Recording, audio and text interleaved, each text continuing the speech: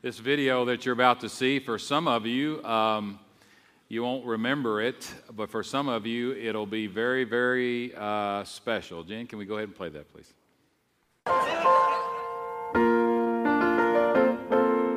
Making your way in the world today takes everything you've got. Taking a break from all your worries sure would help a lot. Wouldn't you like to get away? Sometimes you wanna go where everybody knows your name, and they're always glad you came. You wanna be where you can see our troubles are all the same. You wanna be where everybody knows your name.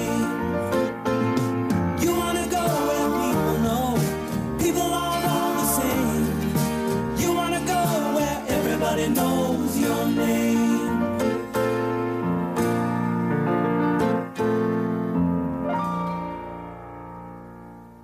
Us that are a little bit older, those of us who are older remember spending I don't remember if it was Tuesday nights or Thursday nights, and we would sit around and watch Cheers, which was the big show, and we talked about it the next day at school, and have bought it on Netflix and all that kind of stuff. And one thing that was in Cheers that I always remember was when one of the guys always walked in, everybody goes,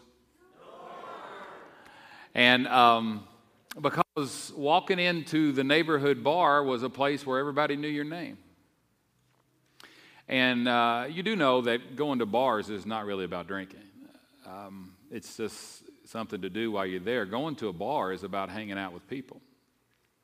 Very few people go into a bar and just kind of sit there by themselves. They go to see people that they know or meet new people and have conversation. In fact, probably before we ever had therapists, the bartender was the therapist, wasn't he? I mean, the bartender knew about all your troubles with your wife and so forth and so on. A bar has little to do about drinking and a whole lot to do about a spiritual word that we don't use too often when we talk about taverns or bars, but fellowship. It's getting around with people and being able to connect with people. And in fact, someone as influential in the evangelical world as Chuck Swindoll has written this about the neighborhood tavern. You have that, Jen? The neighborhood bar is probably the best counterfeit there is to the fellowship Christ wants to give to his church. It's an imitation, dispensing liquor instead of grace, escape rather than reality, but it is a permissive, accepting, and inclusive fellowship. It is unshockable. It is democratic. You can tell people secrets, and they usually don't tell others or even want to. Wouldn't that be good if the church was that way? The bar flourishes not because most people are alcoholics, but because because God has put into the human heart the desire to know and be known, to love and be loved, and so many seek a counterfeit at the price of a few beers. The neighborhood bar, whether it be Cheers or wherever, is a place to go connect. A place to know and be known, to love and be loved. As Dr. Swindoll said, a inclusive fellowship, an accepting fellowship, unshockable. Would it be good if the church was that way? Church was a place where you could know and be known, and love and be loved, accepting of you. You could tell them anything and it wouldn't shock them. They wouldn't judge you.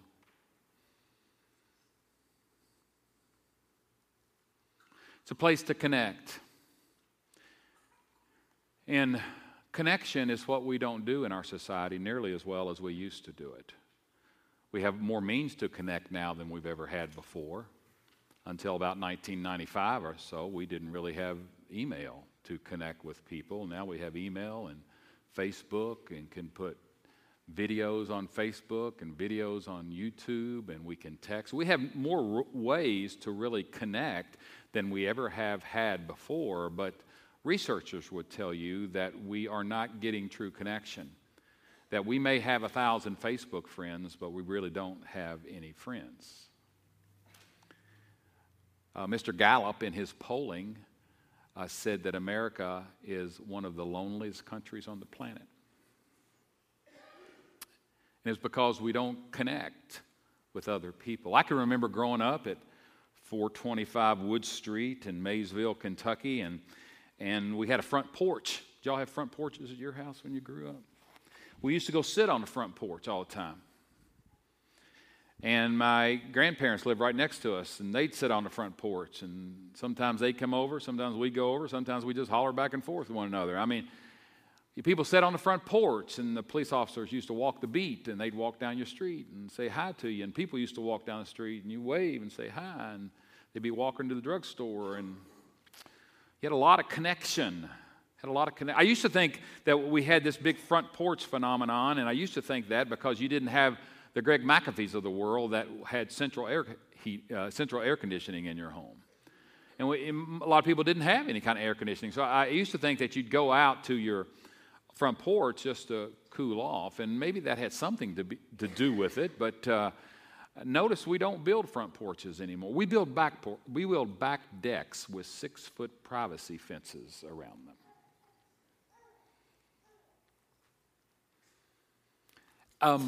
I think even something as small as our garage door openers have fed into this inability to connect. Because it used to be I'd pull into my driveway, put my car in park, and have to get out and bend down and some of you don't remember that, but a lot of us remember opening that garage. And we were happy to do it just because we could put a car in the garage. But when I did that, I saw my neighbor, and I said, "Hey, Norm," and he said, "Hey, Mark." I'd say, "Hey, you better stop working in that lawn. Sue's going to get mad at me. You're showing me up over there." And but now we just go, we just go straight in. Closes down behind us into our fortress. Many of you don't know your neighbors. There's one I don't want to know, to be quite honest with you.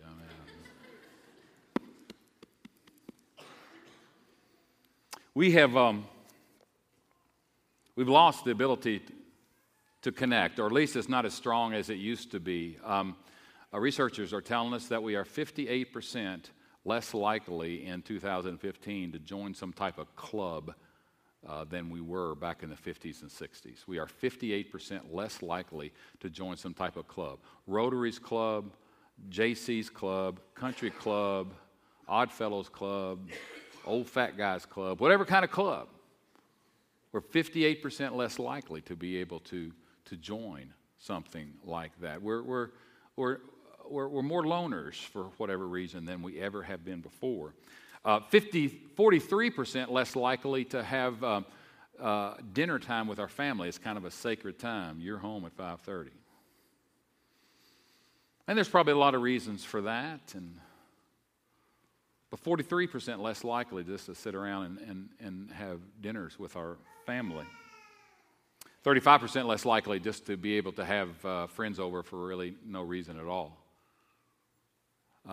They just were walking down the street and you started talking and say, "Well, come on in, let's sit down." When you have friends over now, it's a deal. I mean, you have to call and invite them and email and invite them. It used to not be that way. And when we went to 1996, when we went and pastored in Mackville, Kentucky, which is a little spot in the road in Washington County, Kentucky, I remember one of people in my church said, we were talking about something, what we really enjoy in life. He says, "I just like it when people just knock on my door and show up unexpected and come in and sit." Oh, I hate it when they do that.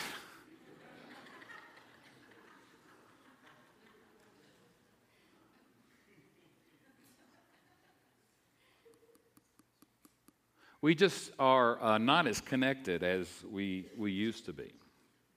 Researchers tell us that we're people who are not connected, who are isolated in their life, they're 3 times more likely to die before the age of 70.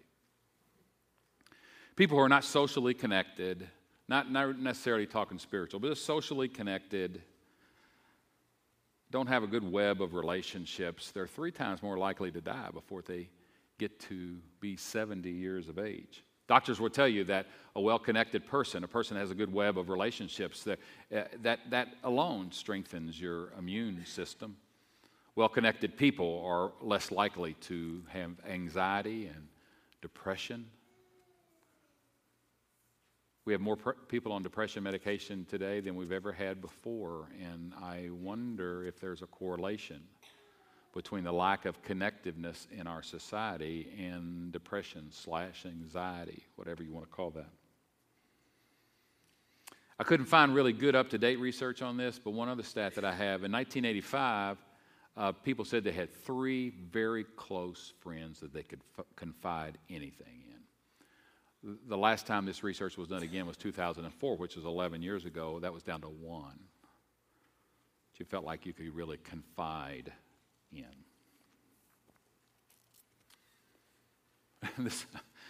I think this is funny. If you have bad health habits, meaning you do all the things the doctors don't want you to do, you smoke, you drink, you overeat, high cholesterol, so forth, and so just all those things the doctors want you to do. If you have bad health habits, but are socially connected, you will live longer than someone who has good health habits and not socially connected. Research has found. So the moral of that story, it's better to eat Oreos with friends than to eat broccoli alone.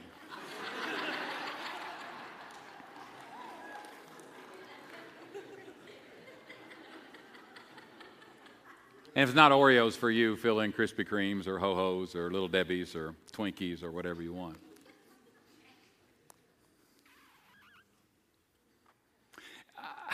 I could go on and on and on with the research, but you didn't come here for me to give you a bunch of statistics today. You wanted to hear something about God, and I cannot tell you that God is a connection.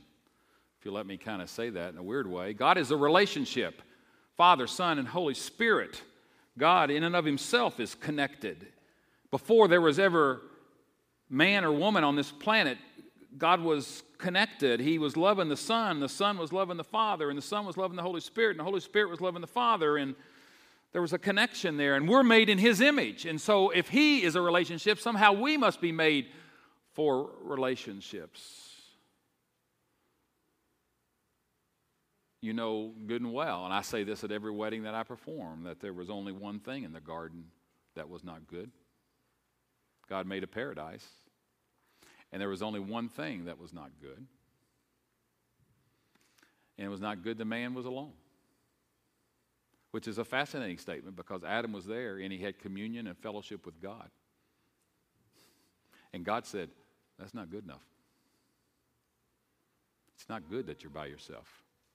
And so he created woman, and there was a first marriage. And I don't think we can extrapolate that and say, well, if you're single, then you're out of God's will. I think it's not good that we're alone. Whether that doesn't have to mean that we have to be married, and it's awful that we're single.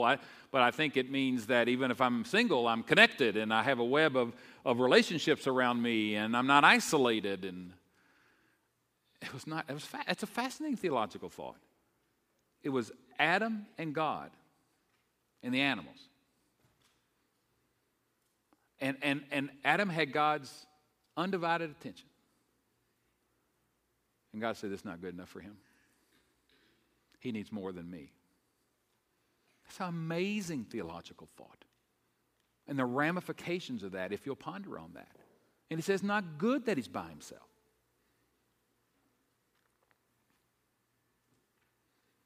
The early church started at Pentecost. That's a weird word for some of you that are not a church people, but when the church was formed, it was the day of Pentecost, okay? And on that day that the church was started, not the Nazarene church, not the Baptist church, the church, and the church is all born-again believers. The day when the church was formed, the Bible says 3,000 of them were saved on that day. So what do you do with 3,000 new Christians? I mean, we've got these 3,000 people that are now believing in Jesus, and what in the world do we do with all of them? And the book of Acts is the history of the early church. And in Acts chapter 2, we found out what they do with some of them. What do you have up here? It said they devoted themselves. Who's they? All the disciples and all the new believers, all the church in its infancy. They devoted themselves to the apostles' teaching and to fellowship. That's a connecting word there. And to the breaking of bread. Now, the biblical scholars will disagree on what breaking of bread means. They'll say, some of them say it means communion, or some of them will say it means actually having a meal, breaking of bread. But it doesn't make any difference what it actually means, because both of those things are done with people. No one serves communion by yourself. You don't sit at home and just serve yourself communion. That violates what communion is all about. Communion is about communion. But if it just means a meal, then they were together having a meal. They're connected. All the believers were together. There it is again. And they had everything in common. And people get all freaked out about that and says, well, the church, Jesus wants the church to be a bunch of communists and everything. They have everything in common. There's no, you pull one little verse out and maybe you could make some argument of that. But as you see the whole of the entirety of God's word, you don't see anything like that. But they were together and they cared for one another. And if you had a problem, I gave to you. And if I had a problem, you gave to me. And we still do that in the church.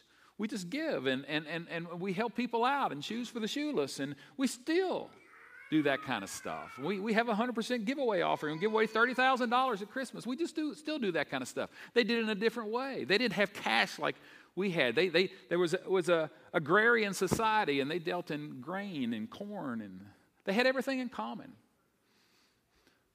They sold property and possessions and gave to anyone who had. We still do that. But you see the togetherness, the connectedness that they had in the very early church, the church in its infancy. 46, every day they continued to meet together in the temple courts. And that's kind of weird. They went to church every day. That's kind of radical, fanatical. None of us do that.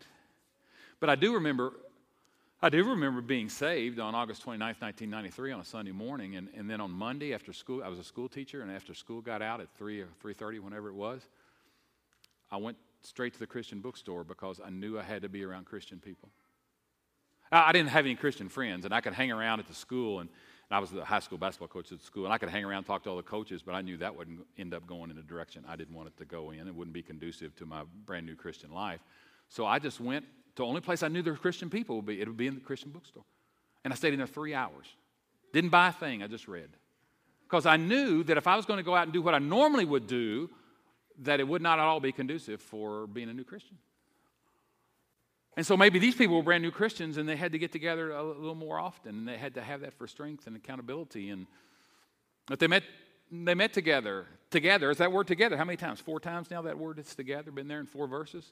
They broke bread in their homes and ate together, connected, with glad and sincere hearts, praising God and enjoying the favor of all people. And the Lord added to their number daily those who were being saved. There are 59 in God's Word. There are 59 one another scriptures. 59 of them that say, do something to one another. Here's just a few of them up here. And how can we do these one another's unless we're connected? We greet one another and we comfort one another and we forgive one another and we build one another up and so forth and so on. We meet with one another. We kind and tender-hearted to one another. We receive one another. We care for one another. We minister to one another. We are hospitable to one another. We pray for one another. And how many has been doing that last one? Steve, if you greet me with a holy kiss, I'm going to smack you right in the mouth.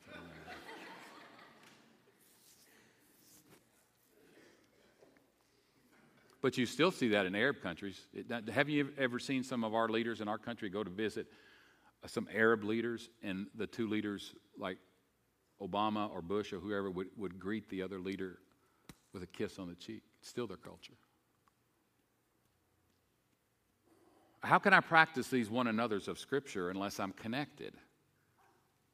I'm connected. I got to be connected. I mean, it's hard to be hospitable to one another unless I know you first and somehow connected to you. Millard Reed was past president of Trevecca Nazarene University, and he said this to a bunch of preachers. He said, ministry happens in intimacy. Hear that again. It was really impactful for me. Ministry happens in intimacy. To really minister to someone, to really impact someone's life, you've got to know someone.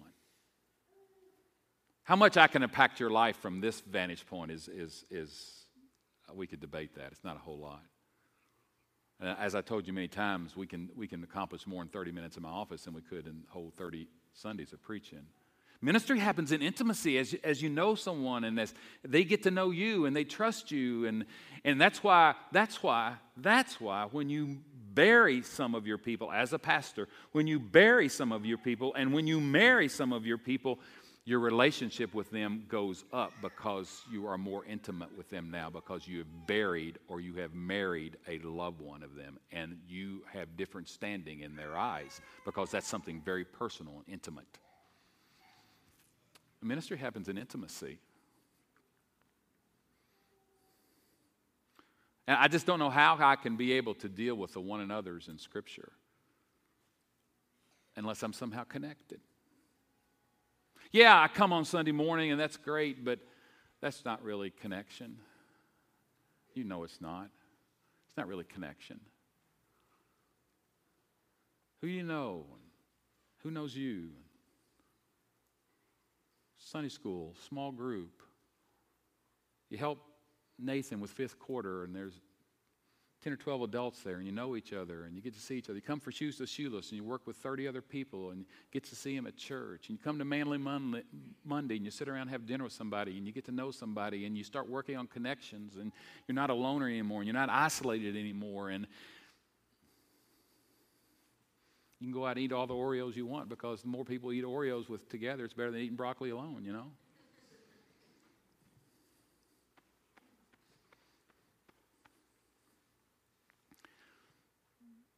Here's what I know, and I know it from 20 years of pastoring, and I know it from God's Word. If I'm connected, I will be more spiritually satisfied than if I'm not. How well I'm connected to a body of believers has everything to do with my spiritual satisfaction. Where it is satisfaction with my relationship with Christ or satisfaction with my relationship with a certain church.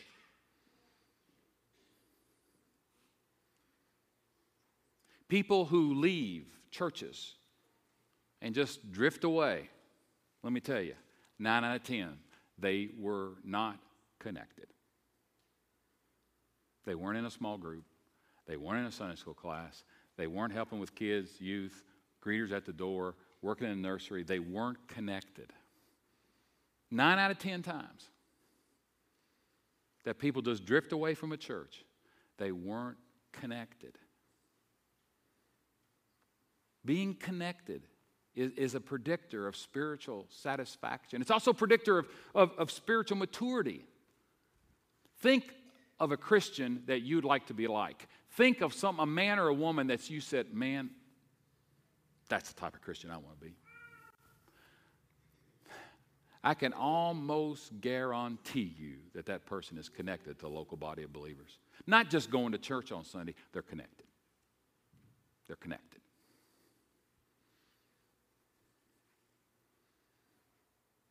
Being a Christian and being a lone ranger are just two mutually exclusive things.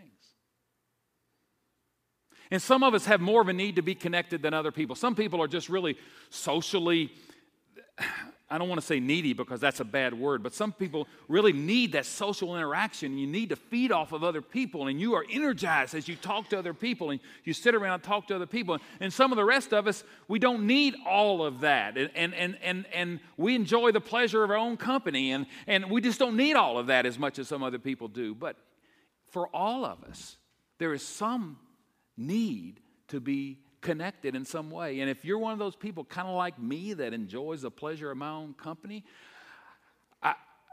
maybe there's someone who needs you.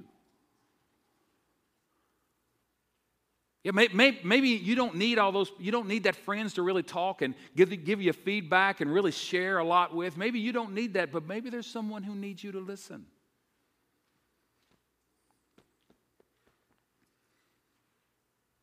And to be healthy people, we all need connections. Yes, some more than others, of course. But we all need some sort of connection. Yes, we're connected with our families, but deeper than that. I won't reach spiritual maturity. You won't reach spiritual maturity if you're a Lone Ranger Christian, if you are not connected, if you're not involved, if people don't know your name, if you don't have some really close friends, Christian friends that you just have a kindred. Some of you older people remember that word. Remember we used to talk about kindred spirit. The old hymn said, "Blessed be the ties that bind."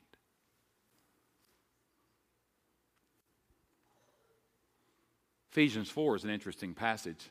Let's look at Ephesians 4. So Christ himself gave some to be apostles, and some to be prophets, some to be evangelists, some to be pastors, and some to be teachers. Now, why did he do that, Paul? Here's why he did it. Here's the most succinct mission statement for a pastor that's in all of God's Word. To equip his people, God's people, for works of service, so that the body of Christ may grow up, may be built up, until we all reach unity in the faith and the knowledge of the Son of God and become mature, attaining to the whole measure of the fullness of Christ. Then we will no longer be infants tossed back and forth by the waves and blown here and there by every wind of teaching and by the cunning and craftiness of TV evangelists. Instead, speaking the truth in love, we will grow to become, in every respect, the mature body of Him who is the head, that is Christ. Now, this body is the picture that Paul presents many times. Now, Paul starts talking about the body. Now, this whole body joined and held together by every supporting ligament, that'd be you and me, joined and held together, connected. By every supporting ligament, grows and builds itself up in love as each part does its work. That's a picture of connection. It's a picture of maturity.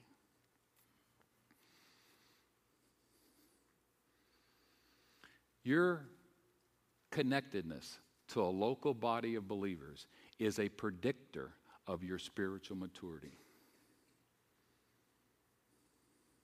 You cannot grow up, and I cannot grow up into the man and woman that God wants us all to be unless we're connected, unless we've got people who know our name, unless we've got people who we can share things with.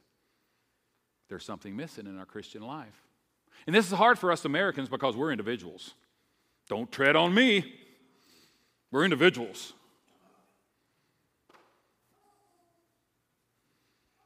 You know, I've had worship leaders get mad at me before because I change words to songs, and I think that's probably against the law to do that because there's a copyright on all that. But I don't like songs that speak about I and me and my relationship with God. I like to sing songs like Our God. Our God. Because it's just not me and God got a good thing going. Me and God got it all worked out. It's all. Now we come to God individually, but once we come to God individually, we are part of a family of believers. Connectedness is a predictor of spiritual maturity. I've also already said it's a predictor of spiritual satisfaction. People who walk out the door, they weren't connected. I promise you they weren't. I promise you they weren't. They weren't connected in some way.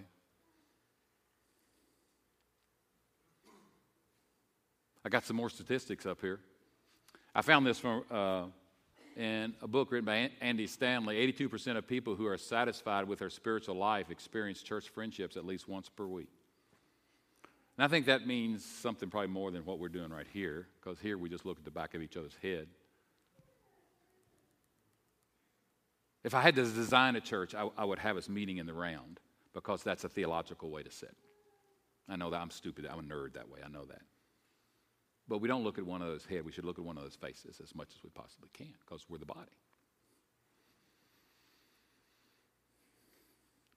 90% of people who are satisfied with their spiritual life say they belong. We talk a lot about being believers. Are you a belonger?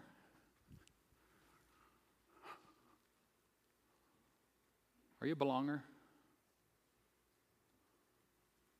Oh, Mark's just trying to get more people to work in the nursery. No. Paul says it's his goal to present everyone perfect in Christ. And if that was Paul's mission statement, it ought to be good enough for my mission statement. And I cannot present you perfect in Christ. And the word perfect means mature. I cannot present you perfect in Christ to God one day if I haven't tried hard to connect you one with another. Now, I can try hard, and I can give you a brochure that's got 23 different discipleship opportunities for you to be in this fall. But connecting is a two-way street. And if you don't want to be connected, I can't connect you, or the staff can't connect you. You have to want to be connected. And if you want to be a Lone Ranger Christian, you can be a Lone Ranger Christian. If you don't want to be involved in a group, you don't have to be involved in a group. Nobody's going to throw you out of church or anything like that. But I'm just telling you, it's my goal to present you perfect in Christ. And God is going to look at me and wonder why I didn't present some people perfect in Christ if I left off that connectedness part. He's not necessarily going to say, well, why wasn't John in a small group? He's not going to say that. He's going to say, Mark, did you make an opportunity for John to be in a small group? John has got free will. He'll be in a small group if he wants to be.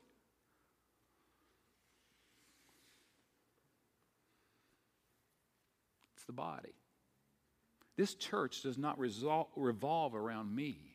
Do you realize how impotent this church would be if it revolved around one person? There's almost 600 of you here every Sunday.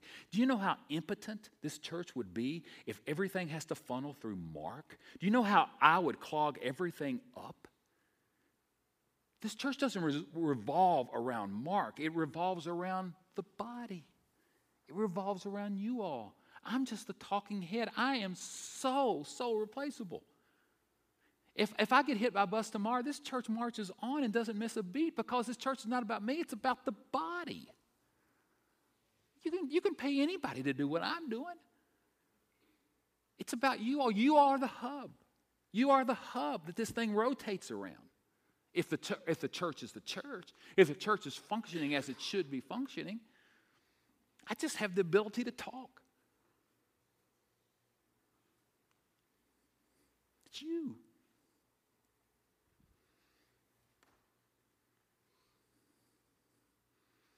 And it's hard for you all to be connected if you don't feel that sense of belonging. This is my church. It's my church. What we're learning for young people about 35 and under is that they want to belong before they believe. It used to not be that way. It used to be you believed and so you belonged. It's changed. Young people want to belong. They want to know that they're important. They want to know they're not just going to be another notch on my how many people have I led to heaven belt. Or they're going to, not just a notch on somebody else on the attendance roll that I get to turn into the Church of the Nazarene. They want to know that they're important and they belong. And if they know they belong, then their defenses will be broken down. They'll feel more comfortable. Their heart will be softened. And in the process, they may believe. So who is it that we try more than anybody to make feel at home? It's the new people. It's unchurched people. It's unbelievers. Because they come with their defenses up because they don't belong. If you feel like you belong here, you don't come with your defenses up. You just come in and let it all hang out.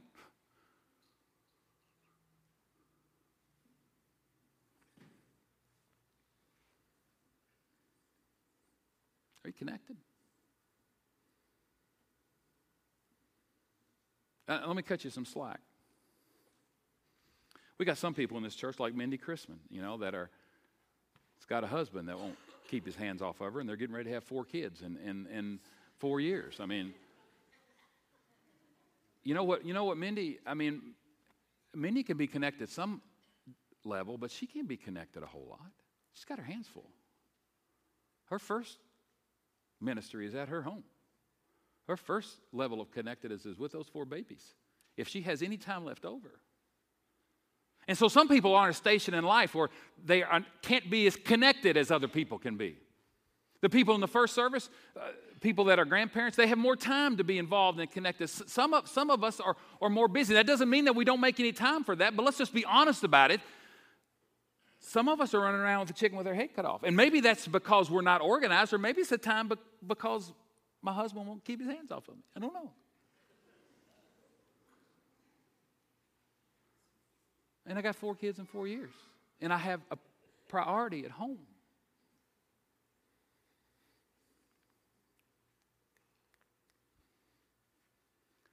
You got a brochure that has 23, I think, discipleship opportunities. I'm proud of that. I think that is more than we've had since I've been here. And let me tell you, with 23 discipleship opportunities that you could be involved in this fall, if you're not connected, I don't think it's our fault.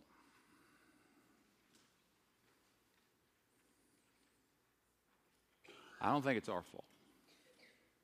If you choose to be connected, you can be connected. There's Sunday school classes that meet in the morning. If you want a traditional Sunday school class, we've got them for you. Do you want a Sunday night small group? We've got them for you. Do you want a small group that meets on some other night? We've got them for you. Are you college and career age and want to be able to meet? Yes, we've got that for you. Do you like a ladies' Bible study? Yes, we have that for you. Do you like a ladies' Bible study in the morning or the evening? We've got them both for you. Do you like a men's group where we come and have a meal and show a video and talk about it? We've got that for you. Do you like a deeper men's group where we have a Bible study and talk more seriously? We're going to have that for you on Tuesday nights. You can look at them all in there. There are ways to be connected. And I want you to be connected because I want to present you perfect in Christ. And I want you to grow up and mature in Christ as He wants us all to be able to do that.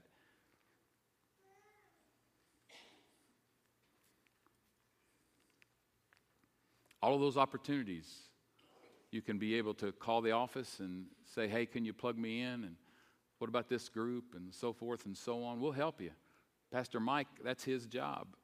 Mike's in Florida this week. You tell me how you hire a guy and he takes a vacation right away. I just don't get that. But he's going to be back, and he's going to give oversight to all of our groups. And it's our job to help you get connected, but we can't drag you there. We can't force you to maturity. And you've got to be serious enough about your Christian life to sit in a little circle of people and to be able to talk about your spiritual life. So you don't have to talk about it here. You don't have to deal with it.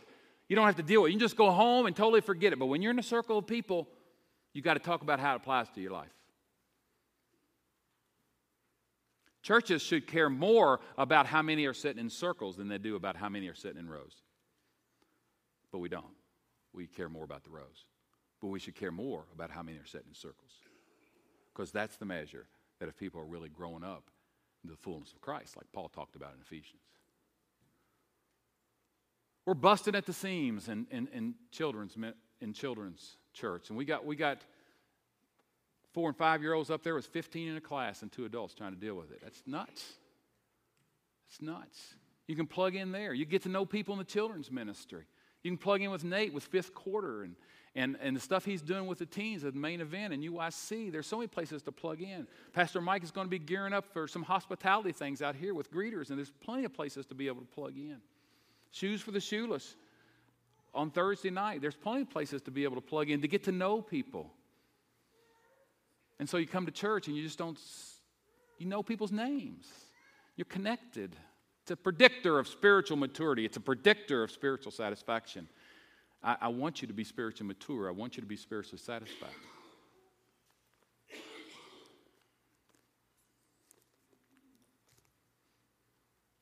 How about it, church? Are you connected? Do you want to be connected? If you don't want to be connected, why?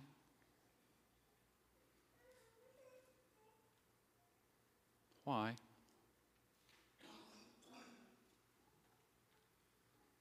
We do a pretty good job at this church, I think, of the first and the last one there. We talk a lot about being connected through God, through His Son, Jesus Christ, and we talked a lot about scattering, being connected to the community.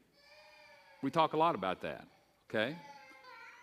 But we're talking today about being connected to the church and being connected to one another.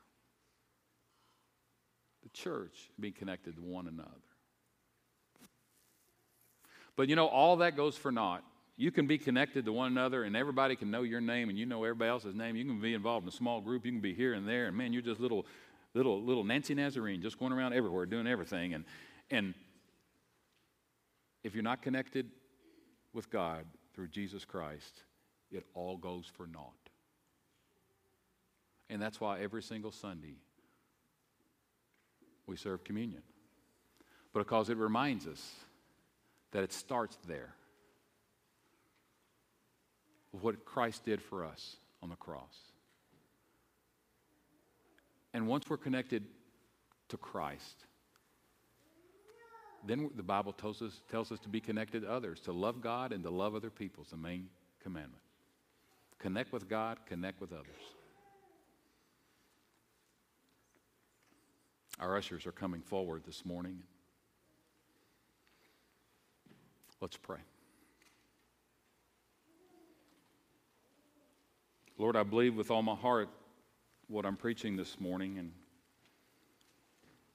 I believe that I will not be the Christian you want me to be unless I'm plugged in.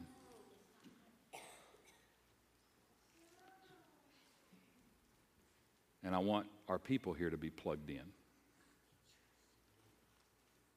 And God, I pray that no one hears this as a guilt rap I'm putting on anyone. I just pray they hear this from a pastor's heart who wants the best for his people. Wants the best for his people. So, Father, with those 23 discipleship opportunities and with needs that we have in children's ministry and other areas, would you help folks get connected, know people, feel a part of this church, know names, have spiritual friendships with people in this church. And I think that'll make us stronger as a church. It'll certainly make us stronger individual Christians. So I pray you take this simple little message, but on a really important subject, and help us chew on it and make good, positive spiritual decisions about this connection. I pray these things in Jesus' name.